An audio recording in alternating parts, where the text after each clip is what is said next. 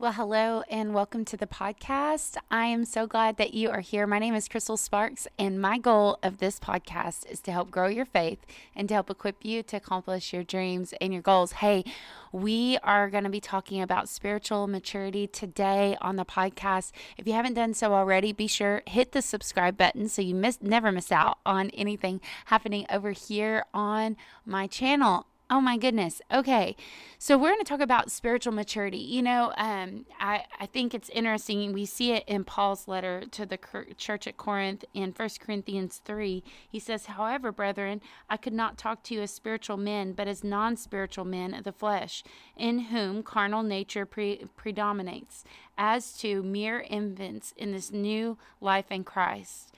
I fed you with milk, not solid food, for you are not yet strong enough to be ready for it. But even yet you are not strong enough to be ready for it, for you are still unspiritual, having the nature of the flesh under the control of ordinary impulses. For as long as there are envying, jealousy, and wrangling infractions among you, you are not unspiritual and of the flesh, behaving yourselves after a human standard and like mere unchanged men." Here Paul's letting them know, hey, I wanted to take you deeper in this faith journey, but I couldn't because you weren't spiritually mature yet. In 1 Peter 2:2, he says, he echoes the same words as Paul, and he talks about like newborn babies craves pure spiritual milk so that you may grow up in your salvation. In other words, God has a plan for us. Like we are all born as babes in Christ, right? Like when we get saved, when we give our life to Jesus, we're all baby Christians. But the goal is that we don't remain baby Christians. And I think for all of us, when we think about maturity in Christ, we're like, well, what does that mean? And what does that actually look like? And even when you read through Paul's letters, he talks about maturity often. And he talks about in Romans 5:4, it says, endurance, fortitude develops maturity of character, and character produces confident hope of eternal salvation. So maturity we see here is people being steadfast, right? Persevering through hard times, being consistent in whatever we're asked to do, right? In Ephesians 4:16, he says that we grow to full maturity, building ourselves up in love. I think it's interesting here that maturity looks like loving people, right? Like we can't truly say we love God without loving people. And I've been thinking about this because when you read through the Gospels, Matthew, Mark, Luke, and John, you have Jesus referring sometimes to us as children and sometimes to us as sons. And then you see that Paul does this too. He refers to them sometimes as children and sometimes he refers to them as sons. Well, there's a reason why there's two differentiating terms, right? A child is somebody who still had to be cared for by others. But whenever Paul refers to them as sons, it means that they are old enough, they're mature enough to receive an inheritance, right?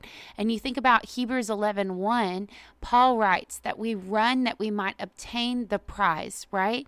Like God's goal for us is that we inherit the prize, that we are able to obtain the promise that he's given us.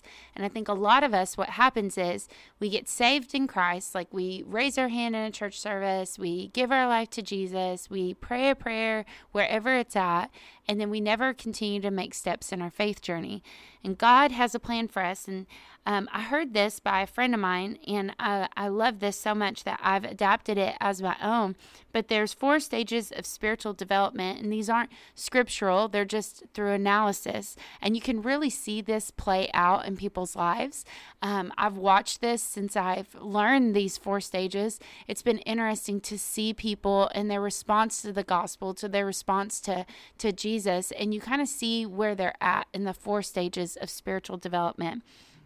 And so the first stage is this, it's the chaotic stage, This is where someone cannot love beyond what someone is able to do for them. So they love people, but they love people with conditions. Again, Paul writes that our love is resulting in our maturity is being built up in love, right? Ephesians 4:16. So the byproduct of maturity is love. But in this chaotic stage, everybody begins here, right?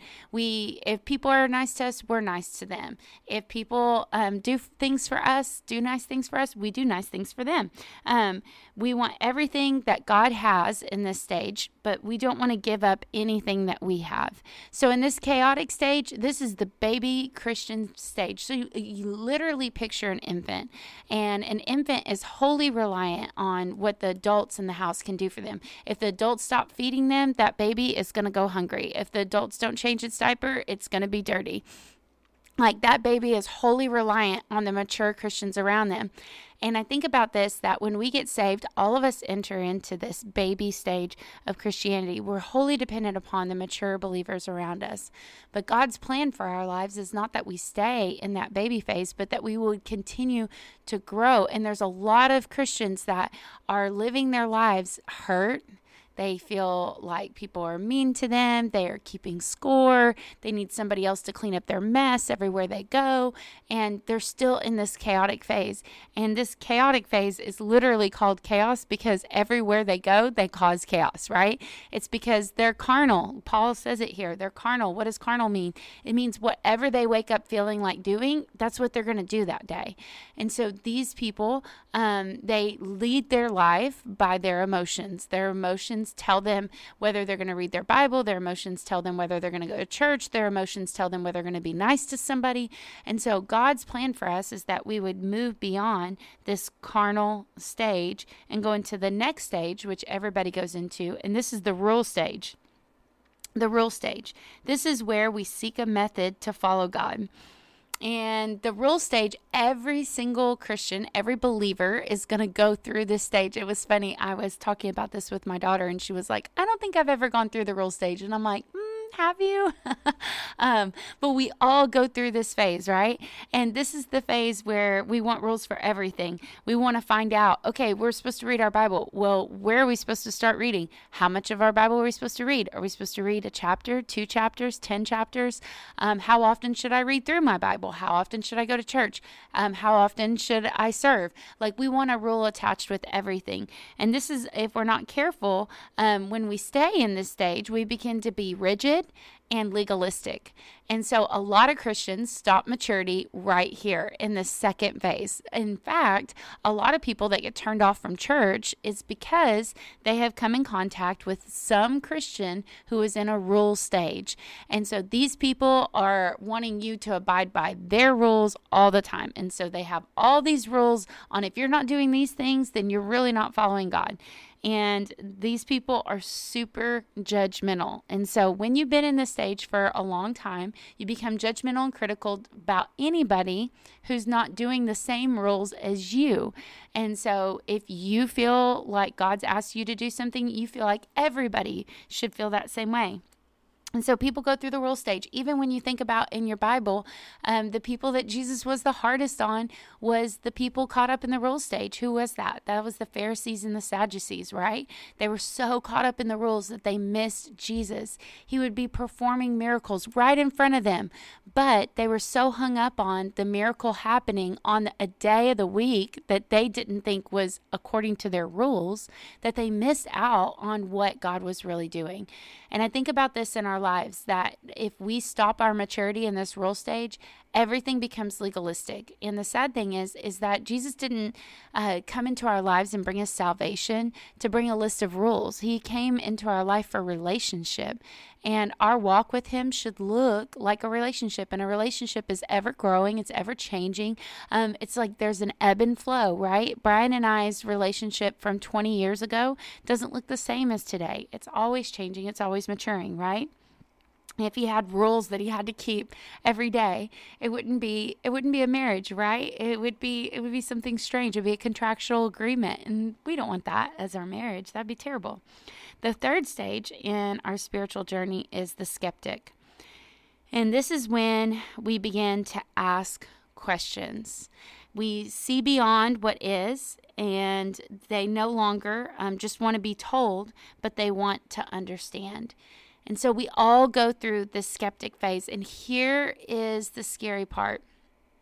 if our questions aren't handled right in the skeptic phase, then we will, without knowing it, we will revert back to number one, and that's the chaotic stage. It's so interesting whenever I heard these four, different levels of maturity, it so resonated with me.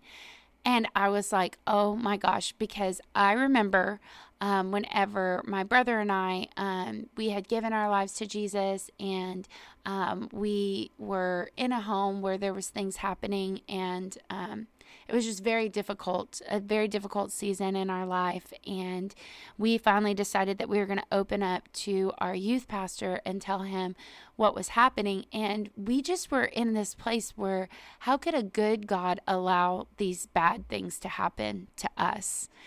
And we opened up to him, and he just told us, you know what? This is your cross to bear. God wanted you to be in this home. He wanted you to suffer these things. Go home and suffer well. Well, both of us decided, if this is the kind of God that we serve, we don't want anything to do with him. And my brother denounced Christ that day, and so did I. I walked away from my faith. Again, both of us going into that into that chaotic phase from that skeptic phase.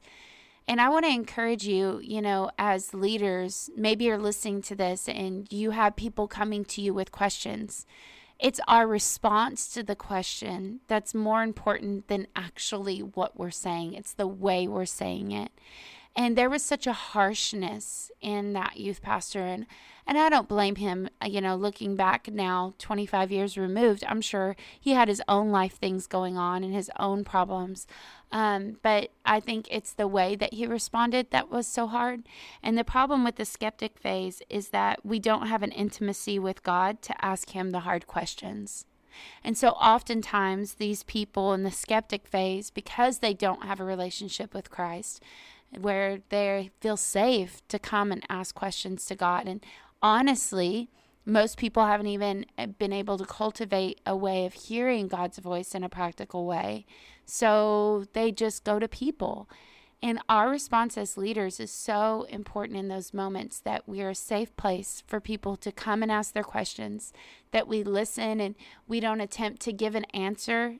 I've found as a leader that sometimes the best thing I can do is just listen without judgment. And that's truly what people are wanting in the skeptic phase. They're just beginning to stop having an inherited faith. And at this point in their journey, they're wanting to have their own faith. They're wanting to understand things for what they really are. We must remember that Jesus never rebuked Thomas. Even though we read the Bible and we call him Doubting Thomas, he asked questions that we ourselves ask. And if we would just all be honest, if you're growing in your faith, then you will go through a Doubting Thomas phase. I've had a Doubting Crystal phase. We've all gone through those stages in our spiritual development, but it's what we do in those stages that makes all the difference. And Thomas, in that moment, when he asked Jesus those questions, Jesus wasn't repulsed by him. He didn't put him off. He didn't dismiss him. He was welcoming to him. He loved him right where he was at. James talks about this, that if we need wisdom, to ask the Lord, and he will liberally give it to us. And I think about this because I think a lot of times when we think about God, we don't think about asking him and him not being begrudgingly answering us. I think we think of him a lot of times like he's going to reluctantly be like, okay, whatever, I'll do it. But I love in James 1:5, it says, if any of you are deficient in wisdom, and I love this word in wisdom right here. It's just saying needing the answers to anything. The actual word there is just needing the answers to anything. So not just wisdom, but if you just need the answer for anything, let him ask the giving God, who gives to everyone liberally and ungrudgingly, without reproaching or fault finding, and it will be given to him. I want to tell you that Jesus is a safe place for you to bring your questions. He's okay with you bringing your things. He's okay with bringing your difficulties. He's okay with you bringing your problems, the things, the situations, the things that are happening that you just don't understand. See, I think if we're not careful, is what happens is some kind of traumatic event will happen. And if we're in that skeptic phase, then we allow the event to define who God is. And so we go back into the chaotic phase, which that means that we're only going to love people the way they love us. And we want everything that God has, but we're not willing to give up anything that we have. But the fourth stage that I think God wants all of us to get to is the stage of wonder. Wonder. And then this is the stage where we are comfortable with living with the things that we do not understand. That we get to this place of spiritual maturity where we don't understand everything, and yet we're comfortable in that space. We have things that happen that are beyond reason, beyond logic or explanation, but we're okay living with that space because we know that God is bigger than the Bible. He's bigger than what's happened to us. He's bigger than my understanding of who He is. And so in this stage of wonder, we are okay with unanswered questions. In this stage of wonder, the skeptic may come to Him and ask all these things, but sitting at the end of it all, it's the comfortableness of, can I say that? Comfortableness? I think I can. The comfortableness of knowing, you know what, God, I'm just okay with who You are. And I'm okay in this space of not having it all figured out. You know, I will say that the last year in 2020, just going through some of the things that we went through, and I know I talked about my Uncle John on this podcast, but I really feel like if I wouldn't have been in the wonder phase of my Christian walk, I think it would have really taken me out. You know, Uncle John was one of the greatest men of faith I've ever known. He stood in faith, quoted the word, knew God. Like, I always think about him as Exodus 33:11. It says that Moses spoke to God face to face as a man did his friend.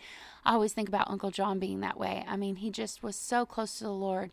And watching him deteriorate right before our eyes of an illness, it was awful. And believing God to heal his body and knowing that God could, and yet sitting there at that funeral, you know, understanding that chapter in our lives is forever over. That was so hard, but yet at the same time, it's that Job scripture of, yea, though he slay me, yet will I praise him. I mean, truly just being okay in the wonder.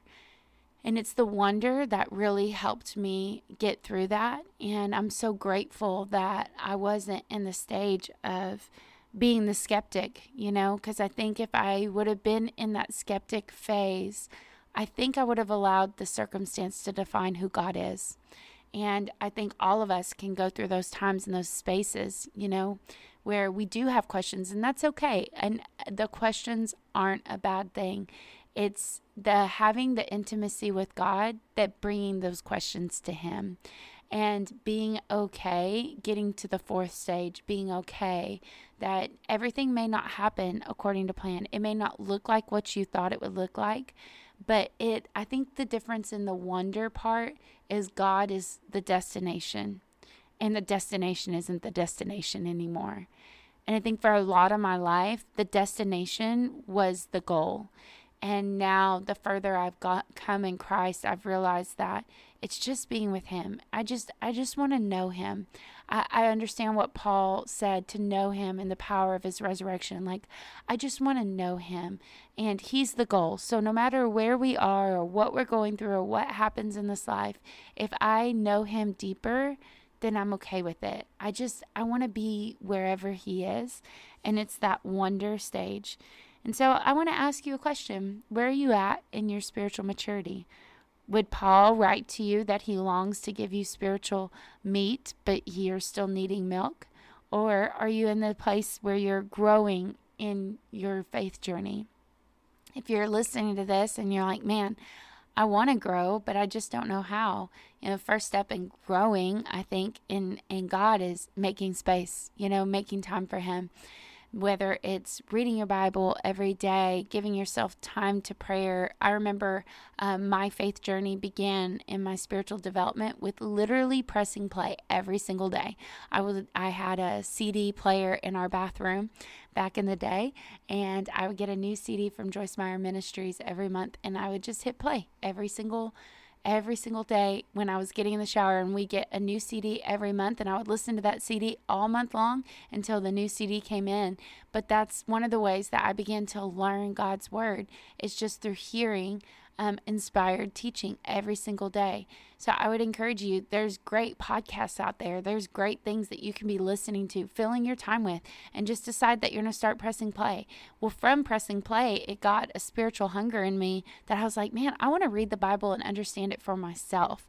And that's when I started the daily discipline of reading my Bible every day. And then from there, I thought, oh my goodness, you know what I want to do? I want to start praying every day. And so it's just God taking you on a journey. But I think the difference is, it's kind of like my last podcast where I talked about if it feels like too much, it's because it is. I think a lot of times we try to put so many spiritual disciplines all in place at the same time. And I want to encourage you, just start with one spiritual discipline at a time. And then as God stirs you and makes you hungry for more, then step out into the more.